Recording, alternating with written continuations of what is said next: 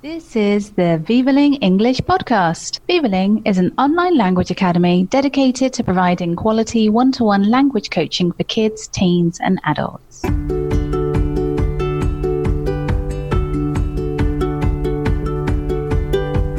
Welcome to the Vivaling English podcast.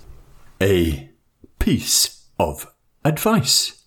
Welcome to the Vivaling English podcast. My name is Tom, and I'd like to give you some advice, a piece of advice, a snippet, and I hope it might be a nugget of advice worth its weight in gold. But first of all, let me give you my customary promotional message. Did you know that at Vivaling you can study English, French, Spanish, German, and Mandarin in live one-to-one sessions with the best teachers in the world? Well, we think they are. Claim your free trial session by registering at vivaling.com. In this podcast, I'd like to do 3 things. 1. Remind you of the importance of uncountable nouns. 2. Teach you some useful fixed expressions you can use to give advice. And 3. Try to identify whether some tips I have found are good or bad advice. Let's start by looking at one of the most common mistakes I hear students of English making. Please, can you give me an advice? No, disaster. But what is the problem? Surely, if advice is singular, why can't you say an advice? Well, the reason is that advice is one of those words in English that is neither singular nor plural. It is uncountable. That means that we never use the indefinite article with it, and we certainly can't use it in the plural. For example, my mother gave me 3 advices last week. So, if you want to refer to just one item of advice, you should say a piece of advice. There are, in fact, quite a few other words like this in English. I'm going to give you 5 examples of other nouns which are uncountable in complete sentences. See if you can see which one is used incorrectly. 1. You are only allowed 1 piece of luggage on this flight. 2. I heard an excellent piece of news on the radio today. The president has decided to cut taxes. 3. We were unable to complete your order because an equipment broke down. 4. If you want to know how to win the game, I'll give you a very useful piece of information. 5. The antique table in the dining room is my favourite piece of furniture. What do you think? Well, all 5 nouns used in these sentences, luggage, news, equipment, information, and furniture, are all uncountable, like advice. This means that the incorrect sentence was number 3, because I said an equipment and not a piece of equipment. Well done if you got that right.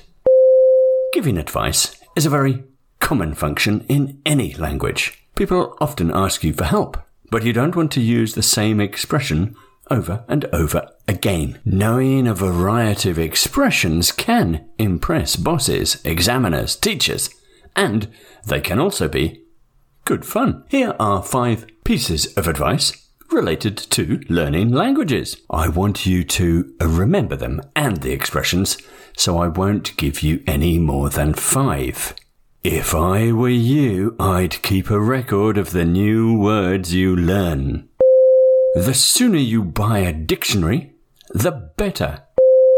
You ought to find someone you can practice your speaking with.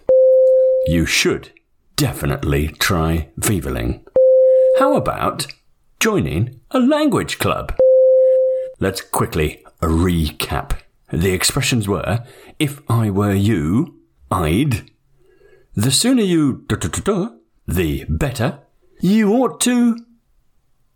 You should. Finally, how about. But don't forget that after how about, you need to use the ing form of the verb. How about joining, not how about to join or how about join. So far, so good. But let's take a step back into history and have a bit of fun. What famous historical incident that involved advice which was not taken am I talking about? If you guess it after one sentence, you get 3 points. If you guess it after 2 sentences, you get 2 points. And if you guess it after 3 sentences, you get 1 point. Piece of advice number 1. The lookout on the SS California said to the radio operator, if I were you, I'd go more slowly. Any idea so far? Piece of advice 2.